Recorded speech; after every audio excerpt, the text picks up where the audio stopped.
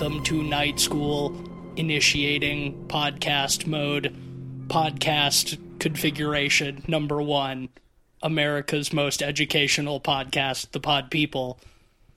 I'm Matisse Van Rossum, and I say, hey, teacher, leave those kids alone. I'm Ben Sheets, and I'm forklift certified. Hi, I'm Cleveland Mosier, and I'm just milking these androids for all God their damn it! God damn it! Fuck! I'm gonna get as much out of these dairy jokes as I can. I'm in my dairy era. You are certainly in your dairy era. You're a certified yogurt male. That's right, and I have affirmations for all of you today. You listen to those ASMR yogurt male affirmations? I am them. Oh, shit. I am the yogurt male. It's me, the yogurt male. It's we, the boys. We're back to talk about Ben's pick this week. Ben, you did it again. You chose one of the craziest movies I've ever seen in my life. One of the most insane things I've ever seen.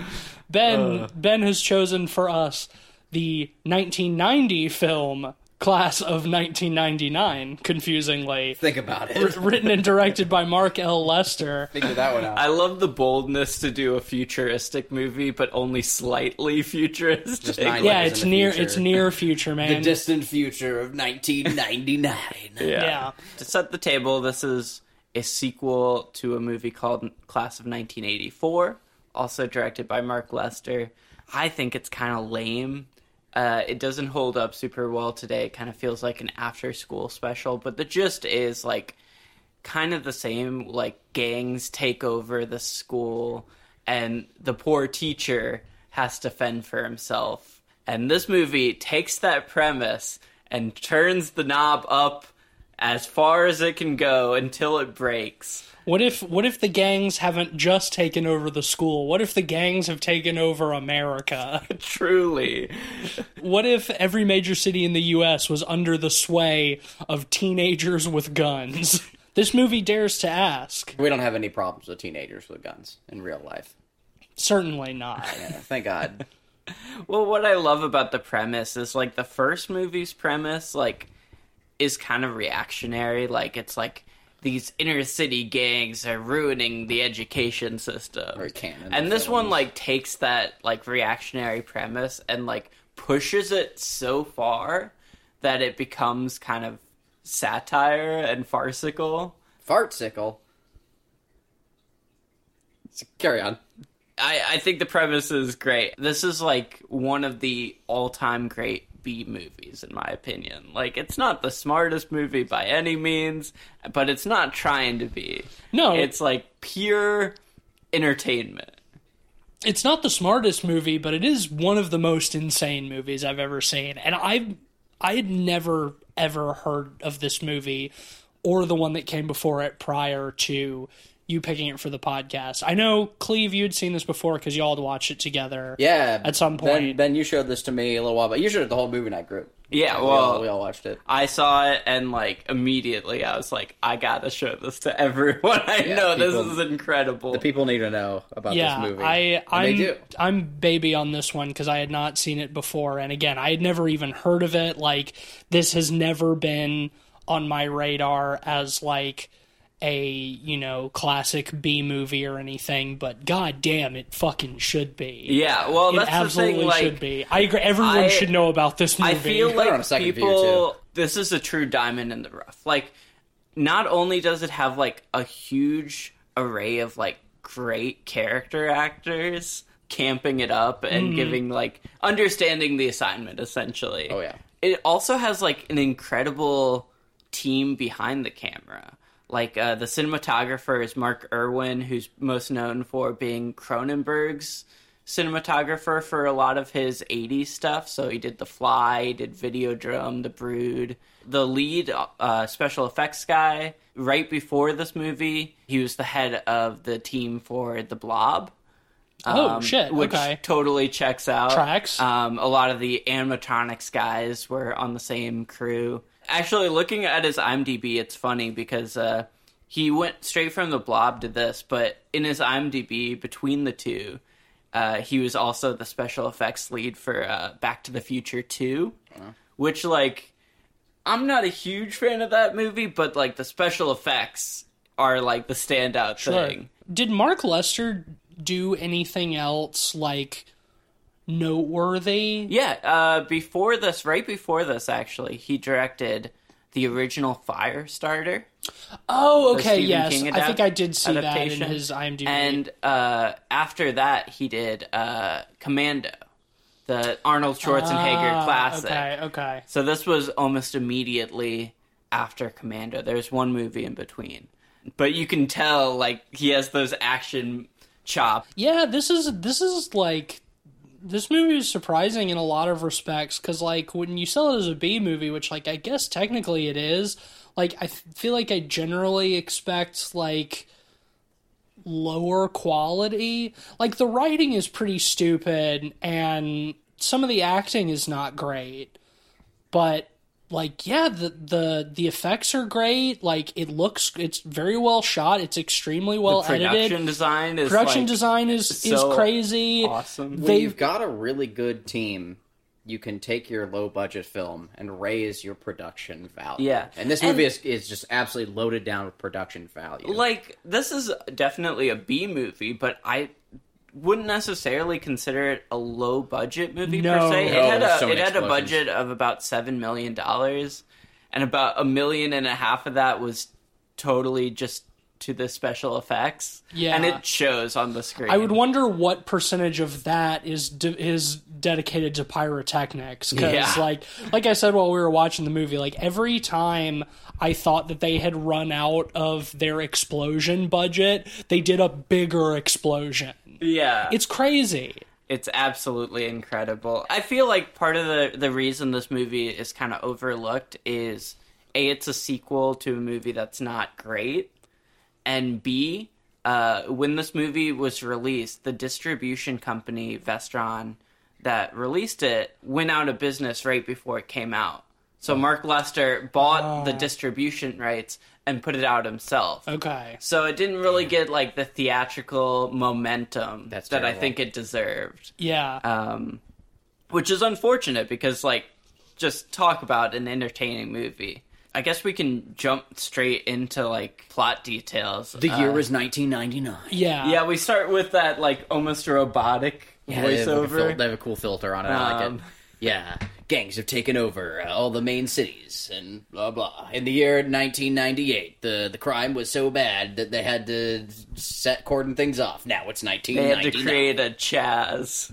Yeah. Autonomous zone. There's like a war zone around schools are right in the center, and we're in Seattle. But they make clear that this is a nationwide thing, and Yeah. we see the map at the beginning, like all the major cities in the U.S. It's like, yeah, the youth gangs have taken over, and now the zones around schools have been designated as free fire zones where police won't enter, and are no laws. and there's no laws, and the gangs rule the streets and are doing drugs and shooting each other, but they all still go to school for some reason.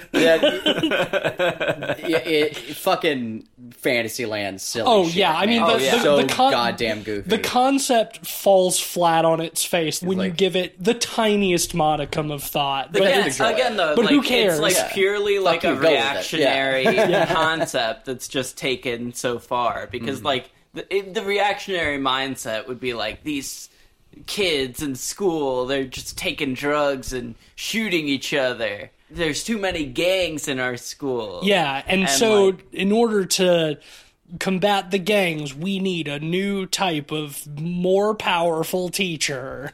Yeah. It reminds me of a little bit is Akira. Because it's got, like, you know, the kids taking all the drugs with the vials, you know, the good for health, bad for education shit. Like, they're all on biker gangs, and, you know, they're kind of sci-fi, you know, city. It's just nowhere near as... Except Akira is 1,000 times cooler. Yeah, absolutely. Well, it's animated, but too, it feels so like you it's can- trying to be something like that, you know? Like, it's going for a similar aesthetic, I think. The movie's a crazy mash of, like, all kinds of, like, cultural influences. It's like RoboCop is in there big time. sure, yeah. RoboCop, Terminator, Terminator, obviously. yeah. You Mad have Max. the Road Warrior cars. Mad Max, Clockwork Orange. Yeah, It gives me a lot of Clockwork The Orange Warriors. vibes. The Warriors. For sure. I with all did some the prep games. work for this episode because I fucking love this movie and I wanted to talk knowledgeably on it. And Mark Lester said Clockwork Orange is his favorite movie. And Big that's surprise. why he cast Malcolm McDowell. Big surprise. And actually, the lead, Cody Culp, played by Bradley Bradley Gregg? Craig, which is like his only like real like lead role. Isn't he? I know he's in Stand By Me. Isn't he the lead kid in Stand By Me alongside River Phoenix? I want to say he's more minor than that.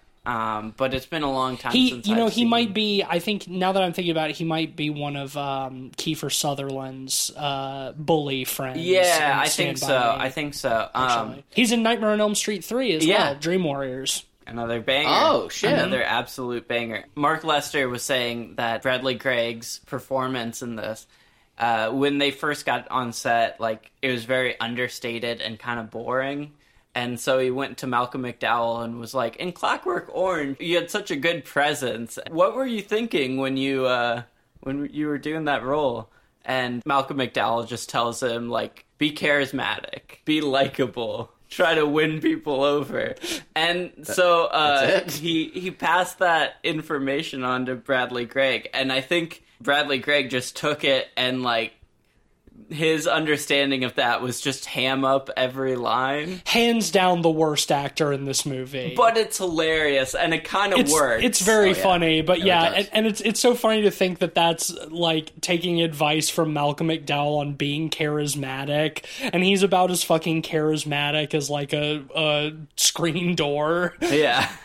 But like, I don't think he understands charisma, so he tries to compensate with loud. Well, he has this Phoenix affect, like River Phoenix or Yeah. the likes. Like, he looks like one of them, but he also kind of has the temperament of one of them, where he almost has, like, this too cool for school type of vibe Yeah. that he's trying to do.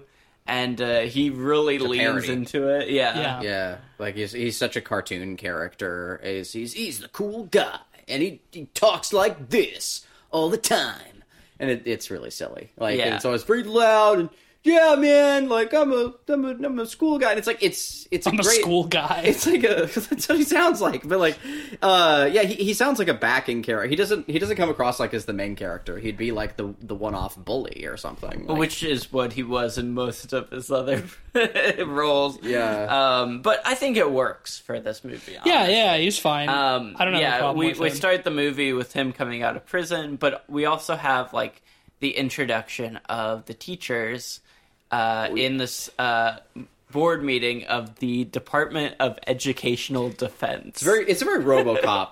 Yes. Yes, Extremely. absolutely. Meeting, yeah. The Ed 209 sequence kind way of less fun than the toned Ed down. sequence, though. Well, what's super funny is that like we talked about the sort of like digital intro where they show like the map and you've got the robot voice like talking about all this stuff in Seattle and the free fire zones, blah blah blah. And after that, the very first thing we see, the very first shot is of the back of Stacy Keach's head. With the greatest mullet. He's got like a bleached white mullet that tapers into a little rat tail, and then so we see the back of his head. He's standing look out the window, and he turns around to face the camera, and he's got these just like absolute cartoon white contact lenses in. It looks so good. So like his Like a entire white eye is mustache. white except for just like the pupil. Yeah. He's got this little black mustache.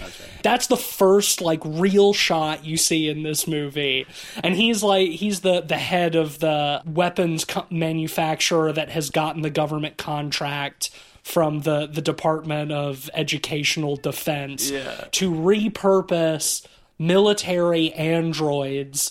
That they were sending into Central America. Yeah. That's the funniest detail about it. It's Contras. like, Yeah, I mean, this is still, just barely post Reagan, or right at the tail end of Reagan.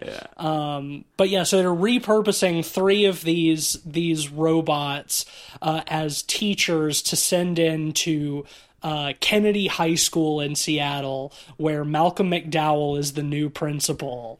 To go back to Stacy Keach's get we up really must. quick, apparently that was his idea. Like, he This does wanted not to be an surprise me. albino. He had a wig guy himself and, like, had to convince the producers to buy this $3,000 wig. That wig cost $3,000. Yeah. That's insane. Yeah. That's crazy. Heinous. Also, I want to be crystal clear. He does not read as albino at all. No, but I love the look of his character, so It's- I'll give it a pass. Yeah, I mean, it's Supposed deranged. to be an albino?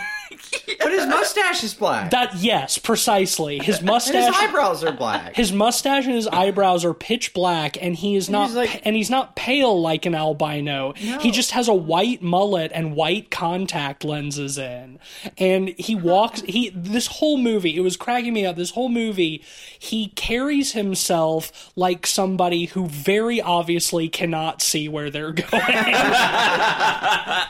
because of those fucking crazy contacts he's wearing. It's like, yeah, you can tell, like, they try to hide it by not having him have to, like, move around any set too much. Yeah. But whenever he does, you can always tell that he's taking the kind of, like, small, uncertain steps. What Jesus doing right now? The kind of small, uncertain steps of a person who is, like, trying to not trip over things. Yeah, it's so funny.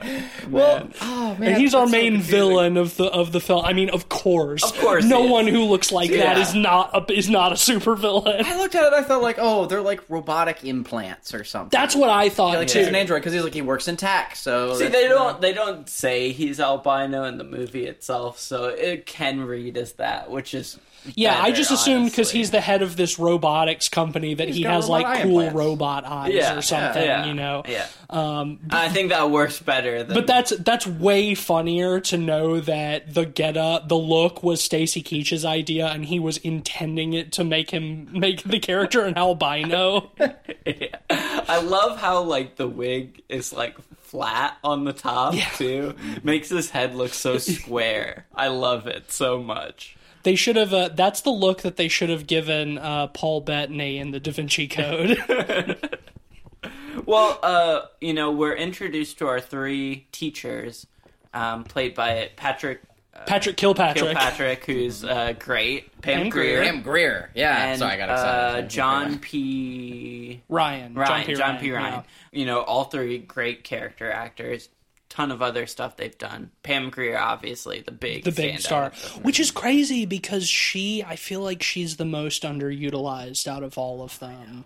Yeah, well, it's I funny agree. Whenever because she's on screen, this she was is- pre-Jackie Brown, great. pre-Pam Grier resurgence. Like, she was in other stuff, but she was kind of a minor Yeah. role. And, like, apparently right before this, she had, like, a lot of personal illness. So this was her first, like, return to the screen in a couple years. Okay. Her performance is great, even if it's, like, a little underutilized. Yeah, like, it's more understated than I would like from her, especially with like how big the others are going, and like knowing that Pam Grier is obviously capable of that. I guess it makes sense if she's coming back from illness and is, trying to find her footing and maybe, doesn't have the energy or whatever. 'Cause like, yeah, that's one of my only like real complaints with this movie is like I'm a little disappointed by how underutilized she is, because I mean, she's, as far as I'm concerned, like she's one of like the biggest names in the movie. yeah, Outside but of at the time, like at Malcolm the McDowell, time, yeah. Well, if But you yeah, I say- guess you're right. Pre 90s resurgence. The introduction of the three teachers gets us like the first like inkling in like what we're getting in for with this movie when John P. Ryan like pulls his face up and shows like his robotic skeleton underneath, and it winks. Yeah, he the- looks like a the Chuck E. people. Cheese animatronic. It's I great. love it. It's so good. But yeah, we're introduced to those characters. All of them have kind of their own unique thing. Like you said, Pam Grier is a little underutilized compared to the other two, but that's just because like the other two are like chewing the shit out of the scenery. Yeah, particularly John P. Ryan. He's really the leader of the group. Why robot smoke? Who cares? Yeah, why because it's cool. why do robots smoke? Yeah, John P. Ryan, he's the so all of the robots they each teach a different subject. He teaches history. So yeah, John P. Ryan is the history teacher, so he's he's like an old, very proper, what you call it, tweed jacket with the elbow patches, and he's always got a pipe. And Pam Grier's the chemistry teacher, and then Patrick Kilpatrick is the gym teacher. So he's like kind of the John P. Ryan. He's the brains. Pam Grier is she's the sexy, and Patrick Kilpatrick is the muscle. Yeah, basically. I love as Cody Culp gets out of prison, like he's taken by his brothers. And they're driving in, like, this cartoonish car. Like, the bodywork on the car is just ridiculous. Well, so it's not even a body kit in the traditional sense. It is a plastic body kit just put over a normal car. And they do this for all the cars in the movie. They all look like big toys. Yeah. I think they look great, honestly. And I totally agree. I love them. I love them to bits. I wish more movies did this. Why don't they? It's a delight. I love how they sort of ramp up the design of these things, like, at the beginning. Because, like you said, his brothers pick him up from prison, because part of this plan is putting the teachers in the school and releasing students with prison records to put back into the school so they can fight the teachers to test and see how good they are at discipline or whatever.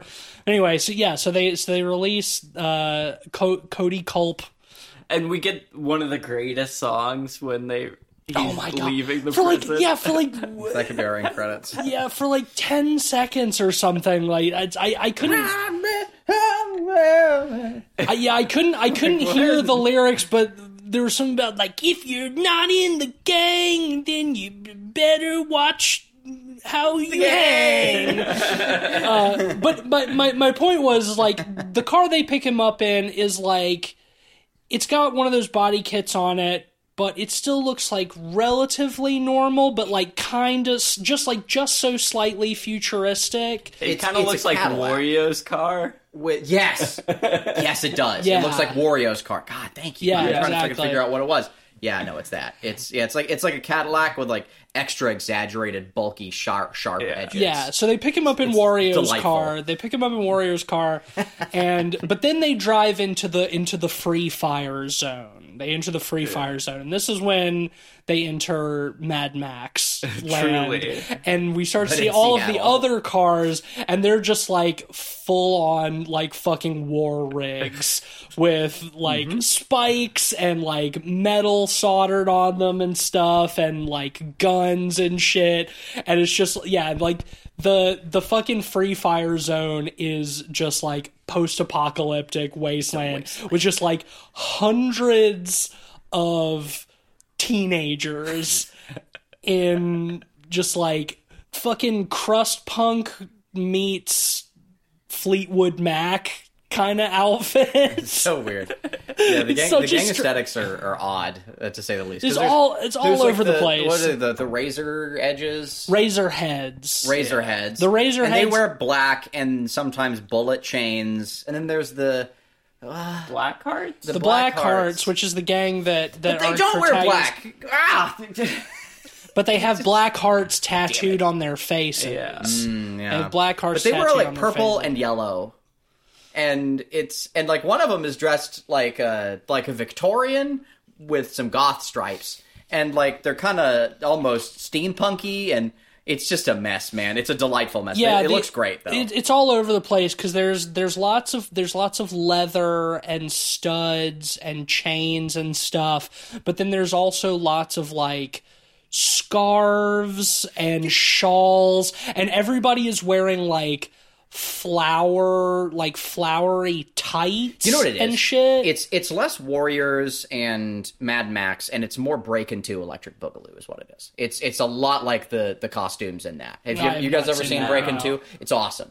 The costumes are outrageous, but it's a lot of flowery frills and other like crazy shit, and it's a little bit more colorful and coming into like late 80s, coming into the 90s. And I think I get a lot of Breakin' vibes. Yeah, well, that's the thing. Like, the costumes are very over the top and silly, but one of the things I really respect about this movie is there's so much costume work. Like, every extra has, like, a bespoke, like, designed costume for them. Yeah. And, like, it's really impressive, like, the amount of work done. Yeah, tons of attention to detail. I mean, setting up this whole free fire zone, like, was no small feat. Mm-hmm. Yeah, well, in the background, in like the neighborhood where they're driving through, there's like the front half of a plane just sitting there. Yeah. And it's it like never gets into the foreground. Yeah, it's incredible. It's just, Like that should be like the feature. Yeah. And it's just It's like so cool. amongst all of these other like wrecks of vehicles and stuff, there's one where they do like a shot of it. It's like a police car that is like totally bombed out, but the sirens on top are like still relatively untouched, just enough that you can tell that it's a so police car. you know it's a cop car. It's a cop car. so good. Oh man, no, I just love it. Yeah, they enter like the wretched wasteland where there's no law, only the law of the machine gun and the youth gangs, where they still go to school. And yet, right, and yet, at the center of this, there's still a school that is still like run by like police and stuff and is like a prison. The introduction of the school is so fucking funny because like it is just like a regular ass looking school, but surrounded by like basically like concentration camp like fences prison, and guard towers yeah. and stuff, and they're like they've got like these like Gestapo fucking guards with their body armor and masks and stuff on the towers, and they're like, everyone must surrender all weapons in order to enter the school. They specifically say automatic weapons. Which they is say very anyone funny caught, to me. anyone pistols caught. are fine. Like, and you see like all the kids like filing into the gate, and they're all just like dropping off their like sending them off. They're like AKs and their Uzis and stuff, and it's like, what? So do they just pick that up at the end of the day? Like as they're walking out, they have like a coat check ticket or something, like that they handed the cop. It's like, oh yeah, here's your fucking sniper rifle. It's just so goofy. Oh, it makes no sense. You know what? I haven't mentioned it yet, but like this movie's it's an anime. Right? Yeah. Like, it's got all the hallmarks like, don't worry about it. Just accept how fucking insane, this premise I is. mean, I was thinking about it probably because we were talking about it in the Discord today, but like, this movie is some Kojima ass nonsense. Oh, for sure, yeah. Cleve, you're always ragging on Kojima, but it's like, this kind of shit is this is Kojima ass stuff. Yeah, but there's no point where like someone like comes in on a flaming unicorn or any other silly shit. Because there's no budget for that. I'm always ragging on Kojima. I don't hate Kojima. Let Kojima be Kojima. That's fine. Let him do his thing. I'm still trying to understand it and figure out if I like it or not. But it's fine that it exists. He's welcome to keep doing his thing. But it's the same kind of thing. It is. The stuff that you're looking at and you're saying this is like an anime. It's the same thing that puts in like Kojima's camp. At least like this has like the tone is shaky, but there is a tone here. You know? Yeah, and I mean in Kojima shit is all over the Cleve's goddamn defense, like Kojima at his most head ass can feel a little lol so random. Where Sure. like this feels very cohesive, even though every element is like extremely over the top. To the point of kind of Caricature. cartoonishness. It's all to the service of like dystopian future hell. Like it's always about that, whether it's robots or the gangs or whatever the school stuff. It's all made to look like a prison and to be like as dystopic as it can be. Like that's always the vibe, and it's brought to a cartoon level, and it all has a tone. Kojima is all over the goddamn place. I don't know where to fucking put his stuff. I still get what you mean though. It is very anime. There's a character in this movie named Noser, and he's called Noser because he snorts a lot of poppers up his nose. Yeah, that fits right into like a Mad Max, like. Yeah, and that's not. I don't think that's any more or any less ridiculous than Die Hard Man. No, Die Hard Man's crazier. I definitely disagree with that. Noser makes sense. It even makes sense in the world. Yeah, like he's always putting drugs up his nose, so they call him Noser. It sounds kind of like Dozer, which is very Mad Maxy. And they call Die Hardman the Die Hardman because he dies hard, man. Yeah. You're making my case for me. Thank you. All right. So no, it's the same thing. Okay, so it's the same thing. It's like an anime. It's definitely like an anime. It's like, to me, it's like one of those like weird high school animes where everyone at the high school is a dog or some shit. See, I feel like saying it's like an anime it doesn't matter. is silly and moot though, because like animation, you can do so much more with like limited budgets. Like I think what makes this movie truly impressive is what they pull off in real life. Yeah, absolutely. For sure. Absolutely. Heightened reality. We didn't mention it, but Cody Culp has two brothers. One of them is played by Joshua John Miller. He's the child vampire in Near Dark. Yeah. He gives a great performance. He's bragging about being initiated into the game by being jumped in a week or two. Oh, yeah. He's already got his black heart tattoo. Yeah. Everyone gets into the school, and we get the first teacher introduction. Can I pause for a second on this? This is a huge confusion for me, right? Is everyone comes into the school, and they all get into class, and they all look kind of surprised when a teacher comes in? Like, normally they just kind of hang out and throw stuff at each other all day? Again, why are these kids still going to school? Yeah, here's what I really needed. All right, yeah, that part I've given up. I've given up on that because the movie needs to happen. What I think I really needed in this movie was to see the kids interact with a regular human teacher. What does that look like in this world? Well, you had the first movie for that. But that's in 1984. Isn't it and it's in present day? Yeah. Or is it any of the same characters? No. Okay, I was going to say, but it's like that same kind of ethos. It's like you get to see like the chaos that happens. I don't think it's necessary for context for this. But at the same time, it's just like they're agents of chaos. I think that since the robots are coming in to replace the teachers, we should have seen the teachers so that we could better Yeah, see, I would really like to see where the youth gangs just really quickly murder one of their teachers, right, or beat them up, or shove them in a trash can, throw them out a window. Yeah. No, I agree with you actually. To see, so we can see that what the schools are like, so that there's actually need for these Terminator teachers to come in. Yeah, but at the same time, I think this movie's paced super well, and I don't want it to slow down. This would take 1 to 2 minutes of additional also screen a pretty time. exciting It's sequence, I would think. It's all I would need. Yeah, like a teacher being thrown out a window. I'm good. Yeah, exactly. Something like that. A teacher being thrown out a window, a teacher being shoved in the locker. That could even be something that the characters see in passing on their way to class or something. Like a mob of kids dragging a teacher out of the classroom and shoving them in a trash can and pushing it down the stairs or something. It's just you see it as you're walking by and you're like, okay, so that's what the teachers are having to deal with here. The kids really do run this school despite all of the police in full body armor and the prison gates at every hallway intersection and shit like that. Because it's an interesting challenge for a movie like this, because the gangs end up being the heroes of the movie, right? Essentially, so you don't want to make them too unlikable from the jump. The gangs do end up being the gangs do end up being the hero at the end. But it's an enemy of my enemy situation. Right, and for most of the movie too, it's like a lot of killing each other, the gang characters are viewed as antagonists. They literally try and Cody, like rape the other protagonist. Yeah, the like, principal's they're daughter. like, yeah, bro, they're yeah. they're not worried about like them looking good or not. Like, in Well, the and film. the whole point is that like Cody is trying to stay. He's trying to lay low. He's trying to stay out of trouble. Yeah. So because he's on parole, Which right? I like that. So like he's trying to not gangbang because he doesn't want to be sent back to prison for even longer.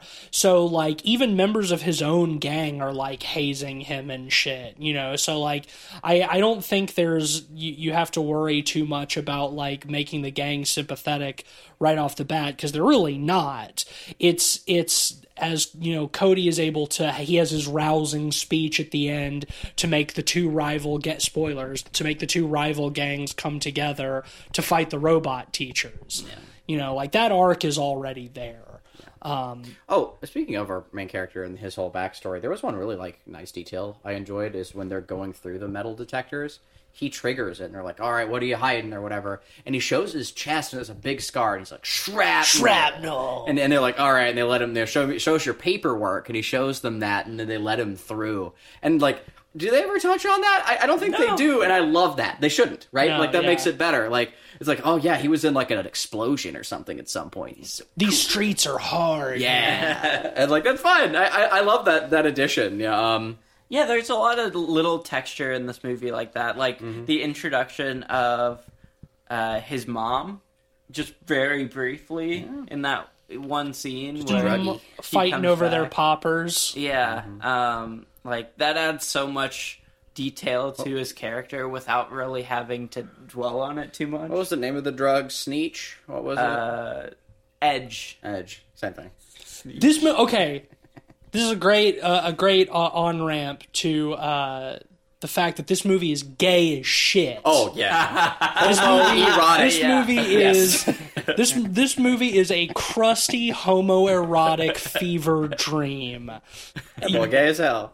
Yeah, exactly. I mean, we've already mentioned like the flamboyant kind of costumes. Like I mentioned, it's like there's a lot of Fleetwood Mac kind of shit. There's lots of scarves and shawls, and like the leader of the rival gang is like in the first scene we see him in the classroom, he's wearing like lipstick and like eyeliner. Hair and metal shit. was very popular at the time. Yeah, sure, but you know the drug Tight pants. the drug is called Edge. They're edging. They're edging. Literally, all the drugs that they're doing in this movie are poppers. Straight up. Right, pretty gay. Extremely gay. Extremely I see where you're gay. going. And despite the fact that we do have a female love interest for Cody, who's the principal's daughter, Malcolm McDowell's daughter. He's more interested in his homies.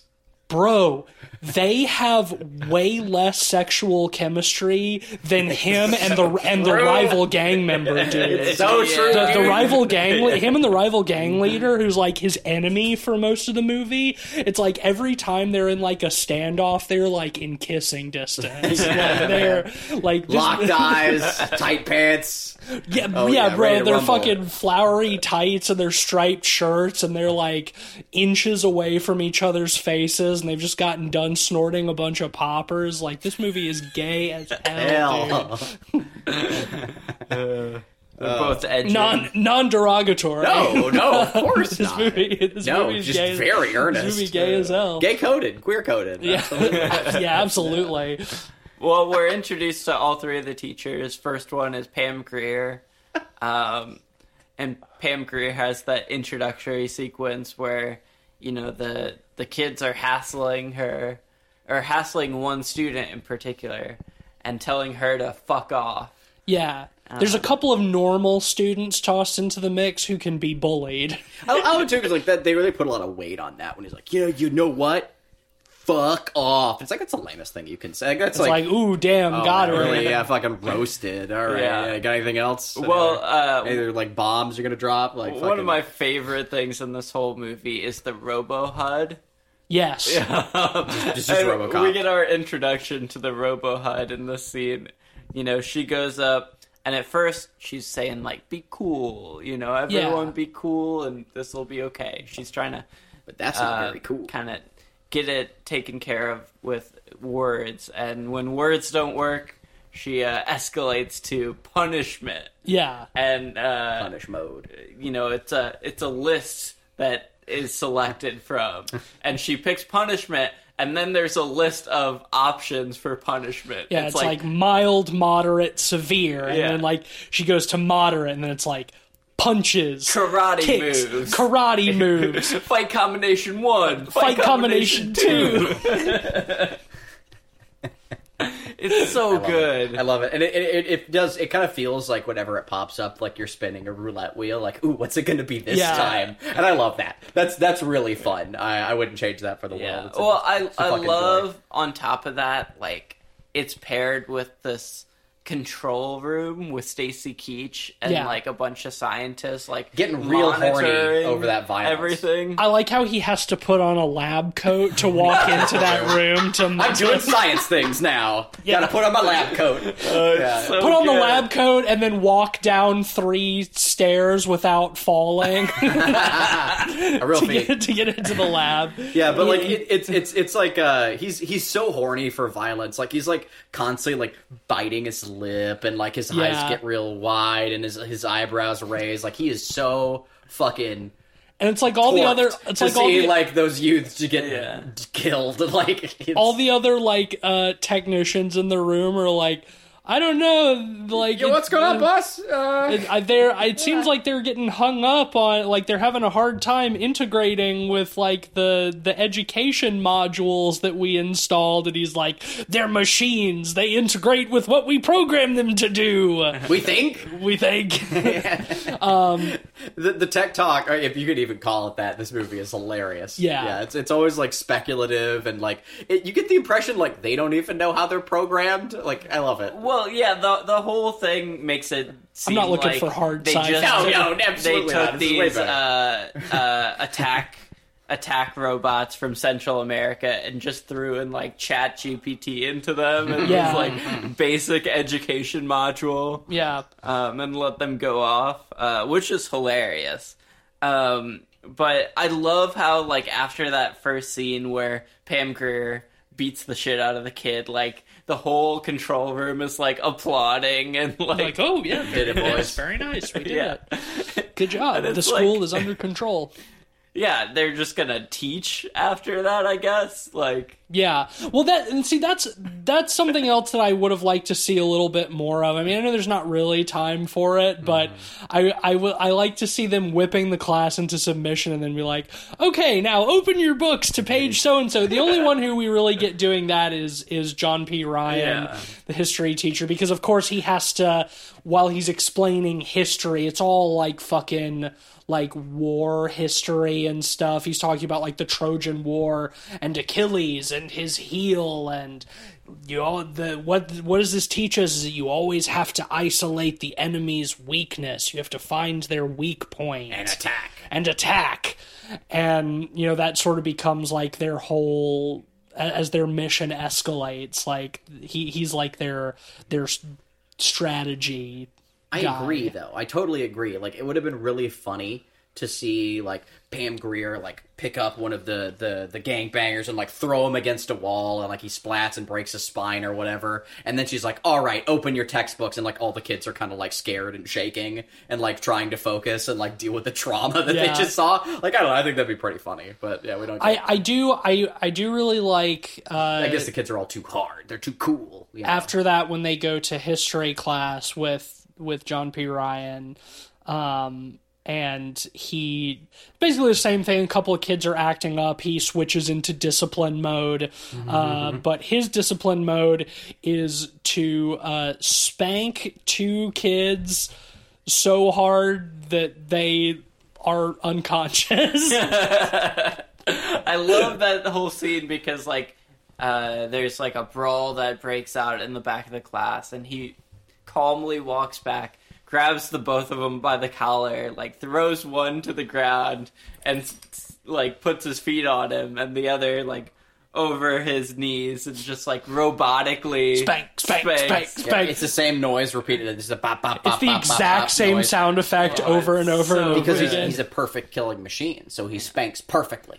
Yeah, and I love. every Yeah, I time. really do like how he has like the other like youth like under his foot when he's like Yeah. spanking Yeah. the other one over. His And shoulder. he He's in throws that perfect kid on the control. ground and picks the other kid Yeah, up just and rolls him off. spanks him too, and then He's rolls like them both off. smiling while he does it too. It's so good. His And then, performance. and then they're both just like sprawled on the floor, like barely conscious from being spanked Yeah, so like bad. you get the vibe because he's like obviously has like a metal endoskeleton that like their fucking pelvises have just been like shattered. Like Yeah. there's like nothing left. Like, Spanked into submission. Yeah. Again, very gay. Very gay. Yeah, it's true. Pam Grier doesn't do any spanking. She doesn't do any No, spanking. it's the old guy with the dudes. It's not And then we go to gym class where Patrick Kilpatrick Yeah. is dominating kids on the wrestling mat. shaking my head. And- Yeah, well, the most frustrating part of that introduction is like right before it, we get the scene where Christy, Malcolm McDowell, the principal's daughter, is almost raped, and Yes. Cody Culp comes in and saves her, and is brought to the principal's office because of it. And Because he gets caught fighting. yeah, Patrick Kilpatrick is the one who catches him. And in gym class, he decides to discipline him yeah. after the fact. By tossing him around on the wrestling Yeah. mat. Just power bombing him. I know. I will say, we've mentioned her a couple of times. The Christie character, the principal's daughter. I don't know. I feel like she is.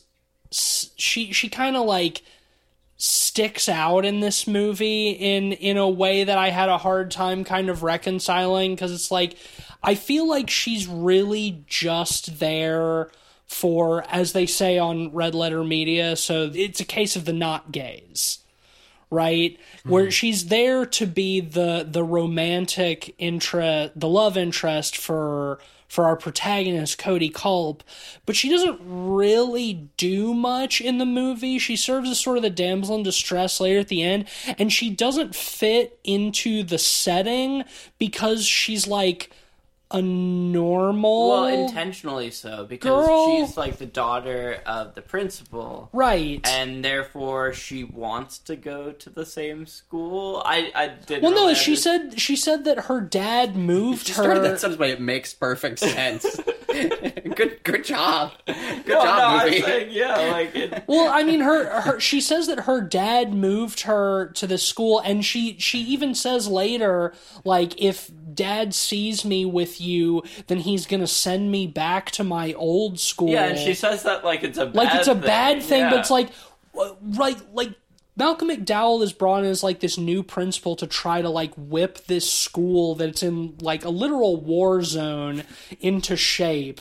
Why does he want to bring his like his good, like non-gang affiliated, like pretty young daughter into this? Because as you mentioned already, like second day, like she almost gets raped in the schoolyard, and Cody saves her. And when he gets taken to the principal's office, Malcolm McDowell is like, you weren't supposed to be caught in like getting into any kind of trouble, like no fights of any kind. And he's like, that fight started because so and so was gonna rape your daughter. And he's like, well, I appreciate what you tried to do for her, but you shouldn't be fighting. It's like, what? What? I just, like, I kept thinking that, like, okay, like, there's gonna be a reason for her, but it's just so... Our protagonist has Is, a love interest. yeah, has a love interest. is notably hetero. Is hetero. So he has a damsel to save at the end. Somebody he can kiss and walk off into the sunset. There's at the another end. element too, and that's that the dead cards. What are they called? What's this gang? The Blackhearts. Blackhearts. Yeah, they. That's What's what- so hard about dead this? cards. The dead cards. I don't know. The whatever. One of the other gang members is like a blonde, and she seems really bitter. She seems particularly bitter that he's left. And I got the impression that like she's also bitter because she liked him. Yeah, maybe they were a thing before he went off to prison. Yeah, or like she really wanted it to be a thing, but he's too gay. But it's like if all of the kids, like if these schools are fucking post-apocalypse Mad Max hellscapes, it would make sense that if there's going to be like a female love interest, that it's like that girl, right? Yeah. Or like some fucking like punk gang chick, right? Instead of this like pretty perfect preppy principal's daughter character who is in this prison school for some reason. I don't know. It's not a huge deal, I guess. Yeah, but it was ultimately I didn't mind it too much. It's fine. I think it's funny. At the end of the day, like, Cody is supposed to be like a fish out of water because he's trying to stay on the straight and narrow outside of gang life, and she's also a fish out of water. Right. So they come together, and so he's trying to be good and keep his nose clean, so he's drawn to the the good girl who's not in the gang. Like, yeah, I guess I get it. Like, it's fine. Yeah. It's not any dumber than that these kids are still going to school in the first place. Yeah. Well, with the introduction of Patrick Kilpatrick doing signature moves on Cody, he just tossing him around and pile driving him and putting him in elbow locks and shit. One of the other kids who he was beaten up before, he goes to his locker and gets a gun. He gets a after snorting a bunch of poppers, he gets fucking crazy on poppers and gets a gun and goes and tries to shoot Patrick Kilpatrick, and Patrick Kilpatrick Kilpatricks him. Just snaps his neck. Yeah, he's your most classic Terminator style android. But then John P. Ryan's character, the history teacher, kills. It's Cody's other brother, right? Yeah, Sonny. Not actually his brother though, because he does like I think it's a surrogate brother situation because he says that he specifically tells a friend his mother. His mother gave the gold chain. Yeah, that's that right. Matters. Yeah, I mean they might as well be brothers. Yeah, it doesn't really fucking change. Well, they're all hanging out at Cody's house, and when the younger brother's fighting with the mom over who gets to keep the poppers, the drugs. I think that's Noser, isn't it? That character is Noser because he's got the popper habit. He's got a locker full of poppers, and John P. Ryan kills him by shoving a bunch of poppers down his throat. I love that effect because at first it's silly and like he's like vomiting out like pink goo. But then we get a close-up, and, like, there's tons of, like, bits of glass in his face. Yeah, because he's just shoving the whole vials, like, down his throat. And then they're like, oh, yeah, he had a drug problem. He had a drug habit, so, yeah, he just died of an overdose. But our protagonist sees that he pockets the rosary, that the robot he comes back in, he puts the I like that the robot takes takes a trophy. I think it's fun. So he goes to investigate that later, goes to their house, sees that there's nothing in their houses. Yeah, all three teachers live together in one house, and they just have kitchen cabinets full of WD-40 and amazing. I forgot about that. That's so cartoonish. Yeah, so and the fridge is full of like liquid nitrogen or something, like canisters and shit. I like how when they go into like one of the rooms, there's just like a couple of boxes on the floor, and they're like, oh, this is definitely Mrs. What's-Her-Face's room, Pam Grier's character, and Christy just reaches into the box and pulls out a lacy bra, and she's like, this doesn't make any sense. She's a woman. women usually they have lots of things. They have lots of stuff. They don't just buy one bra. There would be women always having stuff. There'd be panties to go with this. There would be all kinds. Yeah, women have lots of things. They love to buy things and to have things. That's more the concern than the fact that there's no beds in this house. Yeah, there's like 3 chairs by the door. Yeah, it's just cabinets. Yeah, there's just like 3 chairs and then cabinets full of WD-40 and like one box with like a bra in it. It's just like how it's just an excuse for to tell the audience that Pam Grier's robot character isn't wearing a bra. Yeah, maybe I'm serious. I'm not even joking. Like that's I really think that's what that scene is for. But anyway, yeah. So they see nothing in the house. Why would she have a box of bras if she wasn't? There's just one bra in the box. That's the problem. There's only one. Maybe she but maybe she only has 2, and she's wearing. She has multiple other outer. Well, she's certainly not wearing one later in the movie. Yeah, that's true. More on that later. Yeah, that's true. But. So the robots come home and they see Cody and Christy fleeing, and Cody of course has a cool motorcycle. Well, it's not as cool as one from Akira, like you had mentioned earlier. But... No, it's not. But yeah, he's got a cool motorcycle, and so he and Christy hop on that, and they take off, and all of the robots pile into their Ford Taurus. And take off after them, and a car chase ensues that ends with Cody basically baiting them into driving the car off the end of a pier, which is fucking awesome. It's incredible. Because they actually sent that car into the water. In midair, they say something like, "I don't like getting wet. I hate water." Yeah. Is the lie. I hate water. I hate sand. It gets everywhere. It's like, as they're flying. One tidbit I got from the commentary is the stunt coordinator for this was actually like a legendary stunt coordinator guy who did a lot of the Charles Bronson movies and Eastwood movies. He did like Dirty Harry and stuff. Cannon earlier. And that totally checks out, especially with all the motorcycle stunts, Yeah, well, and then later there's the gang war scene that jumping ahead a little bit, that the robots, the teachers basically manufacture getting the gangs to fight each other, and there's a whole shootout and in like a fucking yard by a dock or whatever, but there's a lot of crazy stunt work in that scene, lots of explosions, lots of people getting tossed around. There's one stunt that I mentioned while we were watching that looked like it was not a super clean. So that stunt guy looked like he kind of landed on his neck. Folded in half almost. Yeah, folded in half and tossed, and he kind of landed on his neck, right in front of the camera. I hope he was all right. I hope he was all right. That looked like a pretty rough bump to me.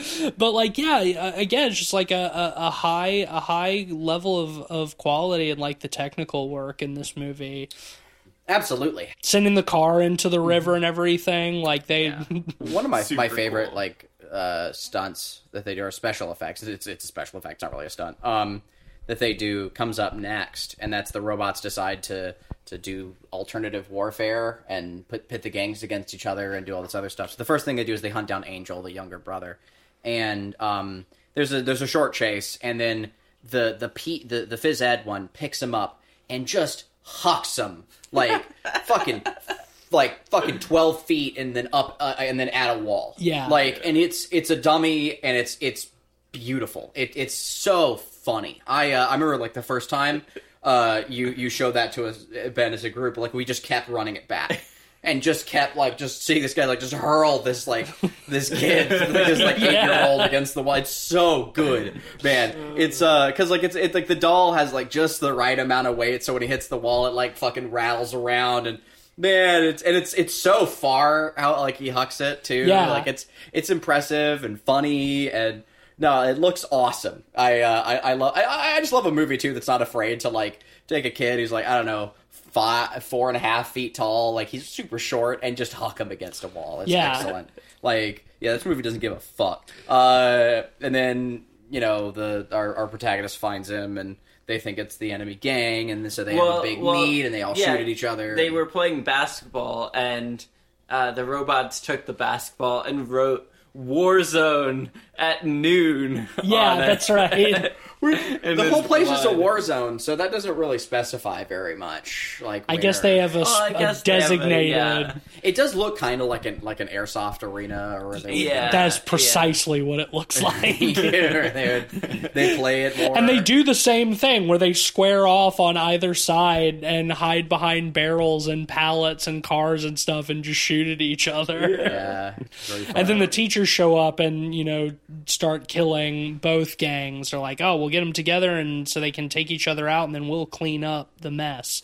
They do one of the always my favorite kills in movies is where somebody reaches through, punches through a wall, grabs somebody around the waist, and then pulls them through and snaps them in half. That was a gag they took directly from The Blob, because they had worked on it before. But when they pull the woman into the drain, you get that same fold in half thing. That's so good. But yeah, I love the aftermath of that when you look through the hole and there's just two halves of the body. Yeah, to split by it. And and John P. Ryan is just standing there and. Not a drop of blood on. Not a drop of blood on. They really should have had him smoking his pipe in that shot. That would have been really good. But again, just to me, just like an anime villain, it's excellent. Yeah, just standing on the side of the wall. Yeah, so goofy. So at this point, there's been some scenes that we skipped over where Malcolm McDowell is trying to talk to Stacy Keach and being like, "Hey, man, your robots are kind of killing my students. It's getting a little bit out of control." At the bar. Well, at one point, first it's in his office, and Stacy Keach is eating a banana, and then so dramatic, iconic, really hamming it up with that banana. And then there's a scene later where they're at some fancy. It looks like they're on a date. It's they're a really nice restaurant for some reason. And Stacy Keach is drinking milk out of a wine glass. It's as we always say, fucking pure psycho shit is just drinking milk. Well, it's funny for a couple of reasons. A, because it's opposite Malcolm McDowell, Clockwork Orange, of course, yeah, and B, he's playing into the all white aesthetic that he's doing. Just wonderful. Do you think because it's his idea to be an albino, right? Yeah. Do you think it was also his idea to have the milk because it's also white? Almost definitely. Because albino. I don't know. I would say that could be a Mark Lester thing because Clockwork Orange. Yeah, that's true. Yeah. Well, they should have had Malcolm McDowell drinking the milk. It's funnier that it's opposite him. Yeah. Yeah, because it wouldn't make any sense for Malcolm McDowell's character to be drinking milk, but Stacy Keach's weird fucking contacts and his white mullet, he's all milked out. Yeah, exactly. No, it makes sense for him. And the banana, when you peel it, it's white on the inside. I'm so confused. The banana is so funny because he responds to Malcolm McDowell saying you shouldn't beat the shit out of and kill kids, and Stacy Keach just responds by looking over at him and says I disagree, and sensually very coy takes a nibble on his banana, gives a little chomp. Again, very gay. Yes, very gay. Yeah, it's super gay. And then the scene just ends. Yeah. Right there. We don't see the rest of their argument. Does Malcolm McDowell just give up there? Who knows? But through all of this, it's not even really so much of a reveal, but Stacy Keach is basically I'm trying to do this so I can have the government contract to deploy these robots nationwide, and then I'll make billions of dollars, and all of the kids will be killed. Mwahaha. But you'll be the figurehead, Malcolm McDowell. Yeah. You'll be the one on the cover of Time magazine. I'll say his motivation is not that is not super clear to me. I have a hard time putting together how the wholesale slaughter of a bunch of children is going to make the program a success. Whatever. I think he's just trying to sell the robots. I think that's why... That's how he's going to make his money. This is where the satire kind of works for me, because it's like, if gang violence started going out of control, like, the solution from the American government as currently exists and, like, existed in the 80s would be not improve the education system. It would be send Central American robots to kill any violent, Yeah, that's what it is. It's just increase police presence, basically. Yeah. And so the whole concept is like, the whole thing with this school is prove that it curbs the violence by any means necessary, and then he can sell it to every city who wants to, curb the gang violence or whatever. Curbing violence with ultra violence. Truly.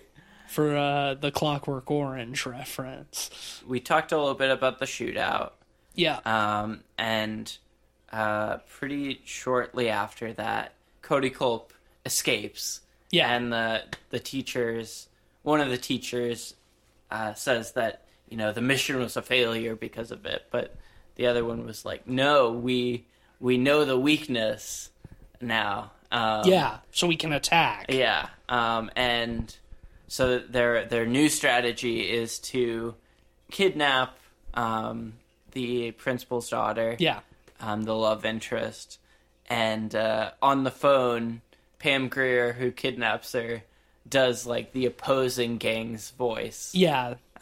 Which is fun. That's a fun to try ADR. to try to make Cody think that the Razorheads have kidnapped Christy, but he realizes, he's like, why would so and so still be at school if he doesn't have to be? He hates school. But he never has to be. It's a war zone. Right, exactly. But he's like, because Pam Grier's like, meet me at the school. I've got your girlfriend. He's like, but why would he be at the school? He hates school. It must be the teacher robots. And so he then manages to rally both gangs. Yeah, well, when he's coming to that realization, one little detail that I wanted to mention is there's a song playing in the background, and it's Head Like a Hole by Nine Inch Nails. The background on how that came to be is really interesting. Apparently, since this was shooting in Seattle, like post-grunge, kind of, not even post-grunge. No, like pre-grunge. Pre-grunge, early grunge era.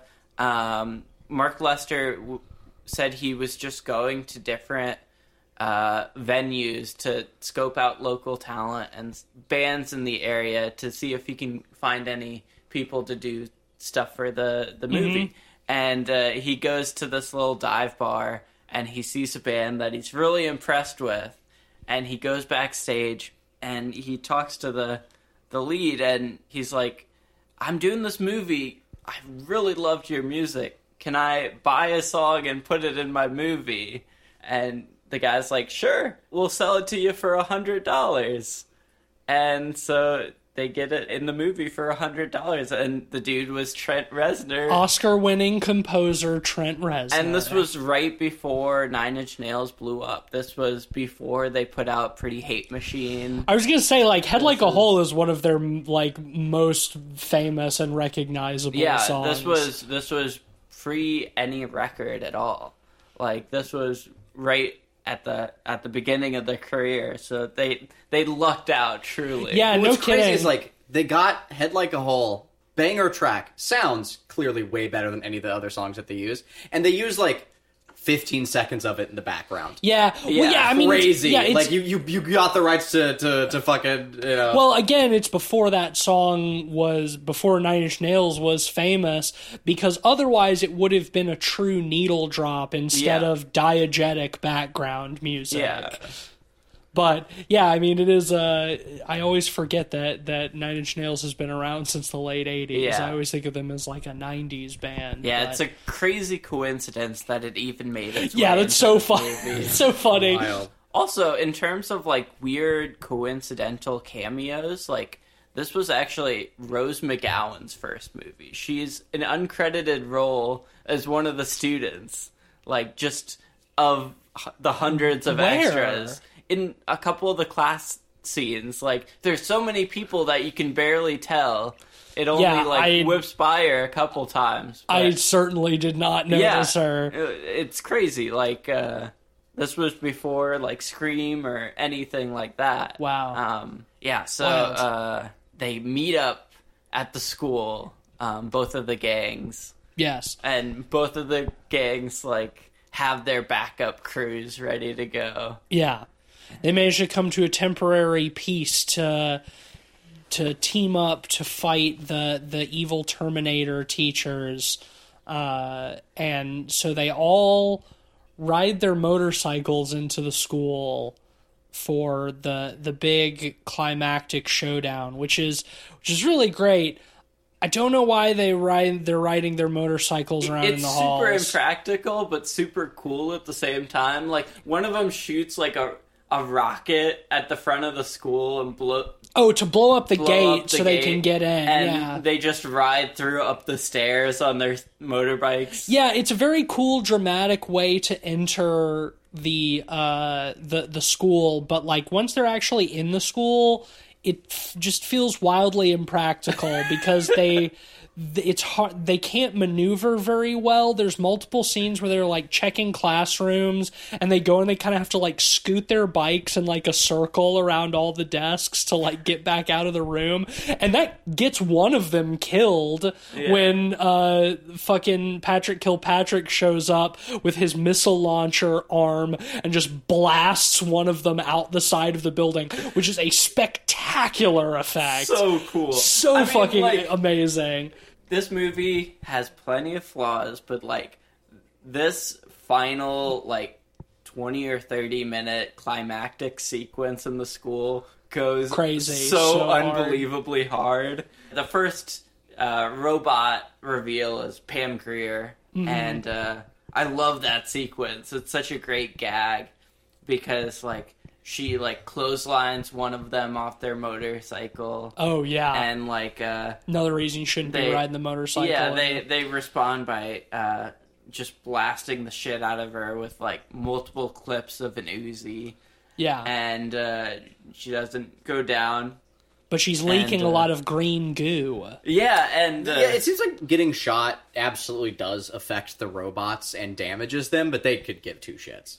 It's kind of funny. Yeah. Like, normally, like, robots don't care that they're being shot because they're impenetrable, like, steel hulls.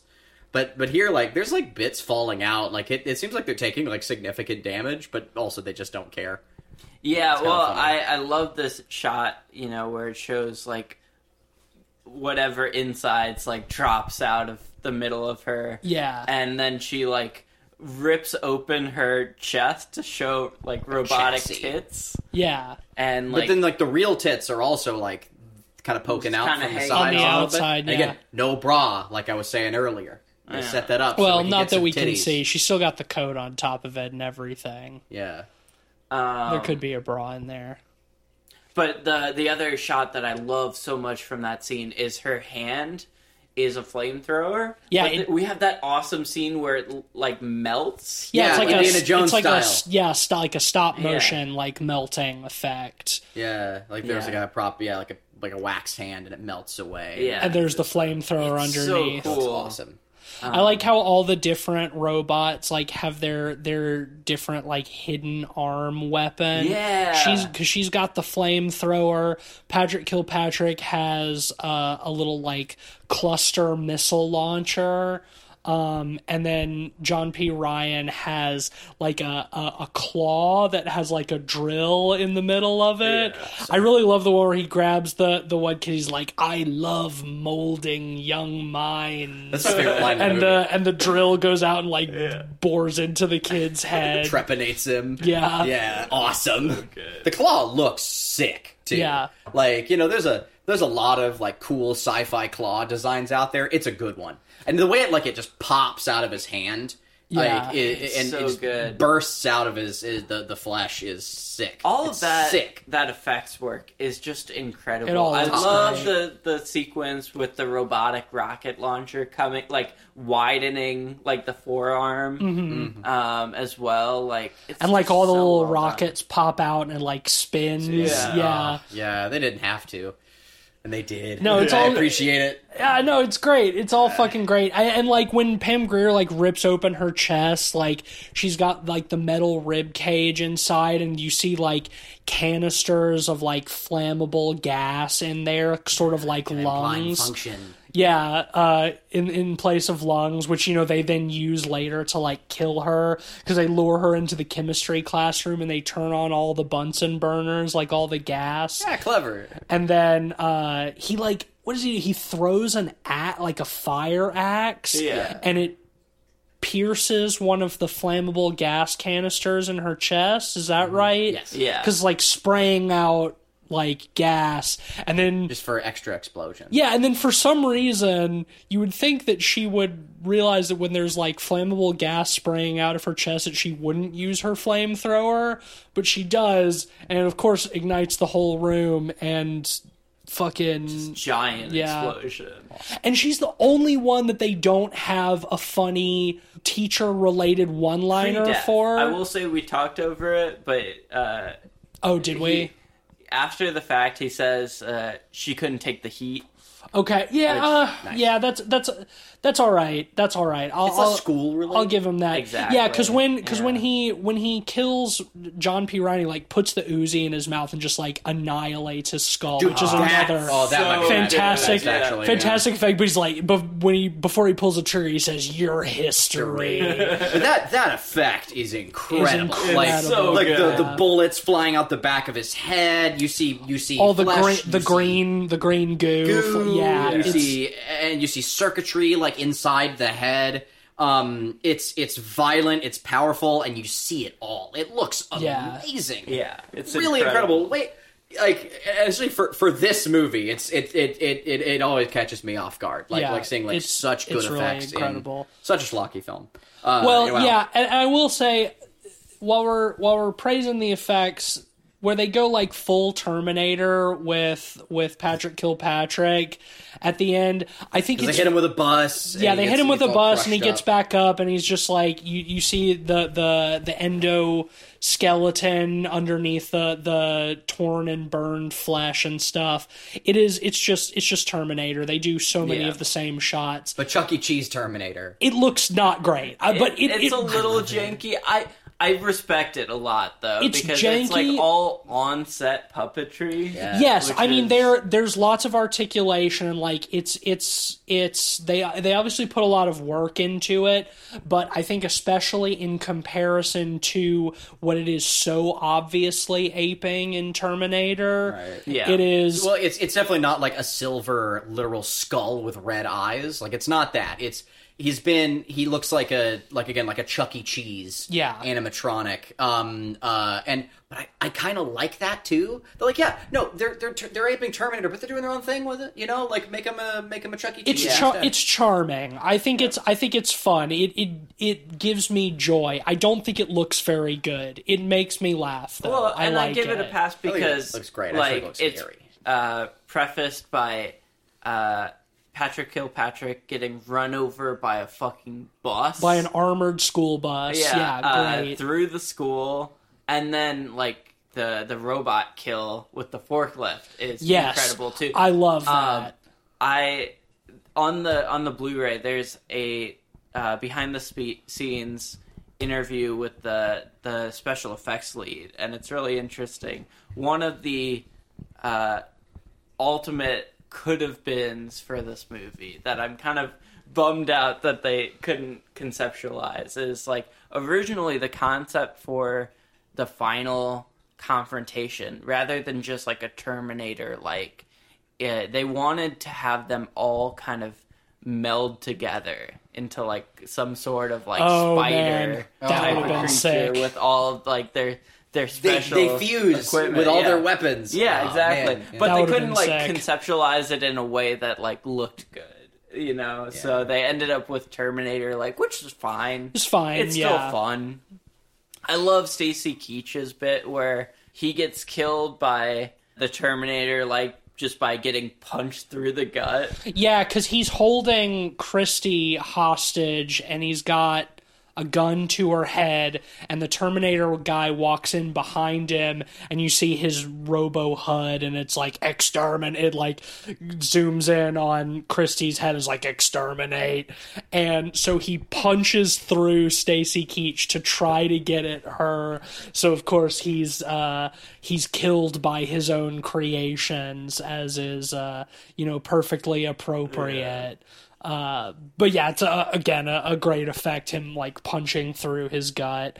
And then as you hinted at before, the way they kill the Terminator, Patrick Kilpatrick, is he's chasing Christy up a ladder, and I don't know what part of the school they're in, just like the forklift part. The forklift room, because Cody hops onto a forklift and rams one of the spikes through the robot's back, and then Christy grabs a chain that's hanging from the ceiling, of course, and wraps it around the robot's neck. So Cody is like spinning the forklift around in a circle, doing donuts until the chain rips off the robot's head. And he's got a great line where he's like, have a nice stretch, coach, or something like that. It's so good.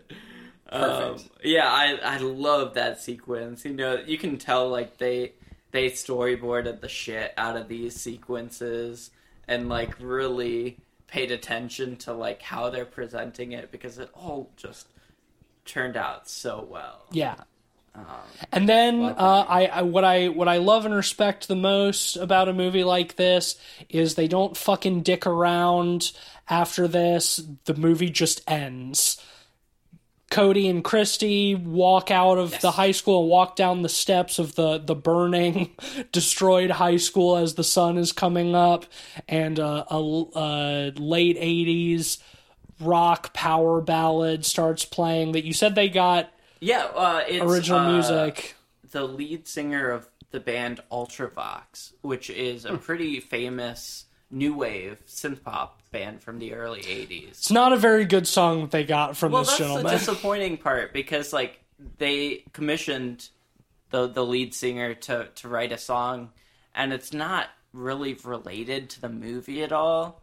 Like, you compare that to something like the Dream Warriors. Exactly, yeah, the Dawkins song. Right. Track. If you're gonna...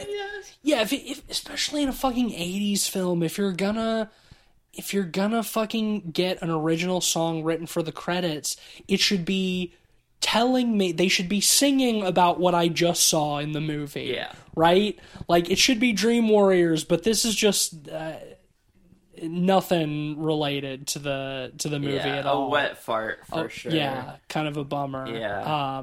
But still, great ending to a really spectacular and deranged film. Yes.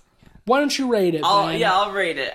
This is an easy 5 out of 5 for me. Like I said at the beginning of this episode, this is one of my favorite B movies of all time. This is one of my favorite exploitation-y, schlocky movies of all time. Like, sure, like, there's a lot of, like, plot elements that don't make sense, or, like, motivation elements, or story writing elements, not perfect, whatever. That doesn't matter to me, because all of the rest of it goes so fucking hard. Like, the cinematography, like, the special effects, the stunt work, the character actors, just, so perfect. Clave? Yeah, it's a joy. I think that most of the imperfections here in the story and such that you were just listing are largely to this film's benefit. They're funny. Like, when it's dumb and it's bad, it's incredibly entertaining. I'll give it all of that. I think I had a lot more fun on a rewatch with this movie. I think this movie was a lot better watched with you guys, where, like, it was minimal commentary. We chatted a little bit, but for the most part, we just took in the movie and how insane it was. Also, for me, it was just nicer watching this movie a second time, knowing what was coming, because the back half of the film is really the practical feast. Like that's where they really go crazy with all of the incredible robot effects. And so I was more dialed in this time around. But the front half is good, and it's fun, and it's weird, but I don't know if it's like 5 out of 5 material for me. I'm going to go with a strong 4.5. Yeah, I think I'm going to ditto that, Cleve. This is a really spectacular experience. It's a movie that wears its influences on its sleeve, but I can't say that I've ever seen anything quite like it. Really fucking hidden gem here. I can't believe that I've never heard of this movie, and hopefully by us doing this episode on it, it will introduce it to some more people. Yeah, go check it out. It's on Tubi, because of course this is on Tubi. Yeah, this is a perfect movie to be on Tubi, and like absolutely go watch this. Do yourself a favor, you'll have a fantastic time. That'll give the class of 1999 an incredibly strong 4.7 out of 5 and a resounding recommendation from all of us. Next week we have another new movie, one that we didn't predict, one that kind of snuck out under the radar here, called Out of Darkness.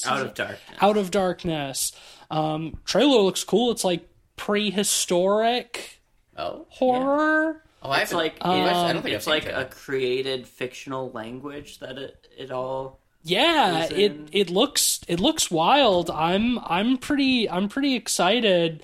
Didn't hear anything about it until just a couple of weeks ago, and I also did not realize that it was coming out so soon. I think it's a British film, an English film. I have no idea. Anyway, I haven't seen the trailer for that. I had no idea. We'll be talking about that next week. I'm pretty excited, I must say. Cleveland, you wanted to do us a quick sponsor? Real quick. The sponsor bell rings upon the sponsor shelf. Oh my god, and it runs dry. There's only one solitary husk among lots of weird threads and fibers. It'll be time to do the rituals again. Okay. Well, this is not a huge sponsor this week, but adjacent to a very large sponsor that we've never had. So that's kind of cool. I guess this is just sort of the cloud chasing part of our. This is our cloud chasing era. This episode is brought to you by Grimace's normal cousin, Dennis. Ooh, we're in the family, though. We're family. Close. Yeah, we just gotta get in there. Stay on Dennis's good side. It's weird. He just looks like a normal guy. He's just like a normal guy. Yeah, he doesn't look anything like Dennis. Grimace. He looks exactly like Dennis. Well, he is Dennis. He looks exactly like Dennis. He's not Dennis. But he doesn't look anything like Grimace. And I think he works in accounting and shit. But but Grimace is a big purple man. Do you think, is it like a condition? Should I ask? I don't know. I wouldn't ask. I wouldn't think about it too much. Yeah. I wouldn't think about it too much. Well, it's the whole situation sure is making me grimace. Thanks, Dennis, for sponsoring the podcast. And thank you, dear listener, for listening. If you like the show, be sure to leave us a 5-star rating and a review wherever you're listening to this. Help get us into more people's algorithms and stuff. You can also support us, of course, at patreon.com/podpeoplepod. Shout out to all of our honorary pod boys, Sam, Zach, Micah, and Mitchell. Y'all are the mans. You can follow us at letterboxd.com/podpeoplepod. You'll find a list of all the films we've talked about on the show with our average ratings and links to those reviews. You boys got anything to recommend this week? I'm still just in my same shit. I'm reading Werner Herzog. I'm watching Werner Herzog. I'm watching Breaking Bad. I don't have anything new. I have something to recommend. I'm playing Baldur's Gate. I stumbled upon the show called Tropical Cocktails. It's an Adult Swim original. It's created by Jim Hosking, who created pod favorite The Greasy Strangler. And My favorite. it's Bullshit artist. it's similarly aggressively abrasive and unpleasant, like The Greasy Strangler, but it was on Adult Swim, and it's pretty fun. I like it. Okay. It's only 10 episodes. Each one is 10 minutes each, so it's basically Breezy. the length of a movie. But, oh man, lots of weird, stupid shit. Cleve, you got anything? Yeah. I don't know. I've been playing a lot of this game called Quantum Break lately. It's pretty good. Yeah, it's the one that the Control and Alan Wake Wake. people did, right? It's Yeah. got that guy in it who is on TV for a while that I haven't seen in years. Yeah, and the bad guy plays the actor who plays Littlefinger in Game of Thrones. Oh, yeah. It's got time mechanics in it that are cool. I don't. Jury's still out. I mean, Control is like one of the best Okay, games so I've it's ever played. it's a maybe soft recommendation. It's a soft recommendation. I'm still looking into it myself. Maybe look into it too, and let me know what you think. All right. Yeah, I'm still developing an opinion on it. Stay tuned. Well, thanks once again, everybody, for listening. And until next time, remember, no matter what, No matter what. stay in school.